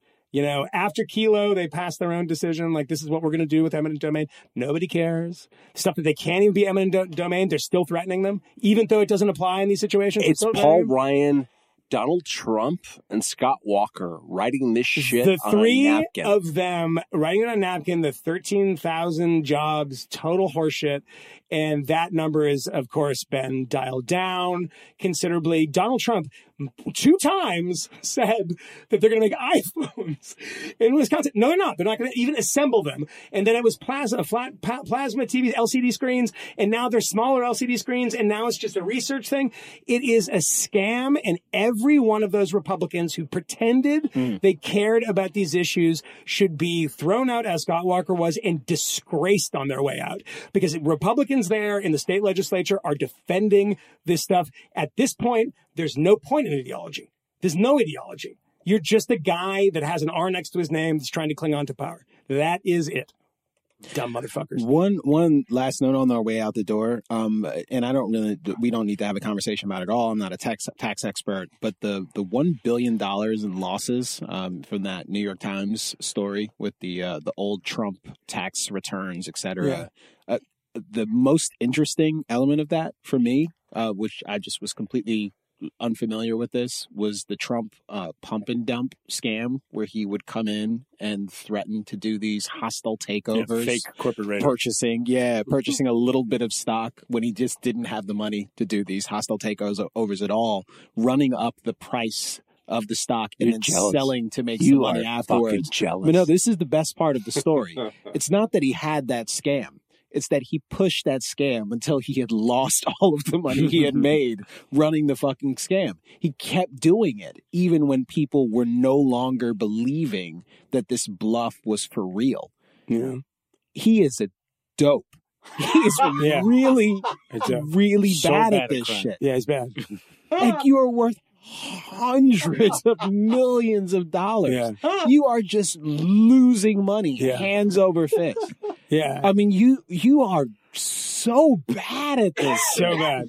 Like the He could have ongoing. invested all his money in a tobacco company in the 70s and made more money. He's so bad. Could have put in like a mutual fund. He is terrible. He would have made a lot more. It's crazy. All of his grifts like this, it's like he's Mr. Bean. He's running for president, and it's a fake campaign. He has no aspiration of winning at all. He wants, at the end of this, what he wants more than anything else is to lose and to get Trump Tower Moscow. Totally. That's what he wants. And Trump instead, TV. he fucking wins, and he doesn't get his Trump Tower Moscow. Yeah, exactly. It's incredible. By the way, isn't America amazing? we're actually gonna fuck. It is like the producers. Like, you're trying to make the play flop, and everyone's like, "I love it." This is the producer's presidency. This is the thing about the resistance.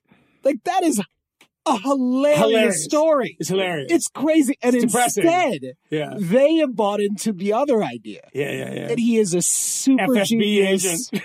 Yeah, no. Who's run a scam on the American people. No, he desperately wanted to lose. Deepest conspiracy of all the time. Keystone Dzerzhinsky that, like, bumbling around. Like, are you fucking kidding me? Wow. The best thing about this, when everyone's talking about the master spy, Donald Trump, and the guy who's like a brilliant businessman and everything.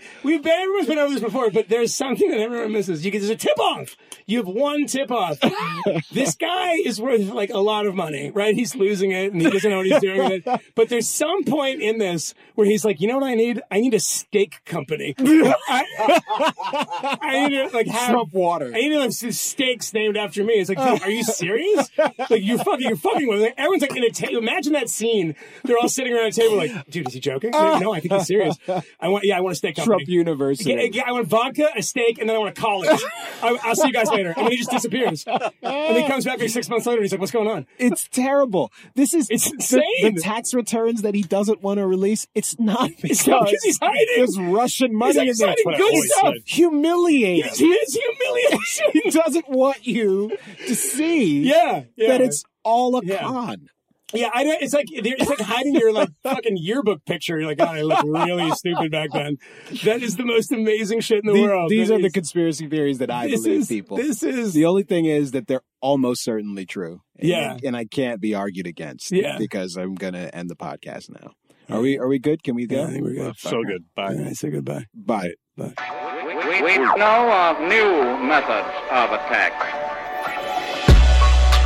The Trojan horse, the fifth column.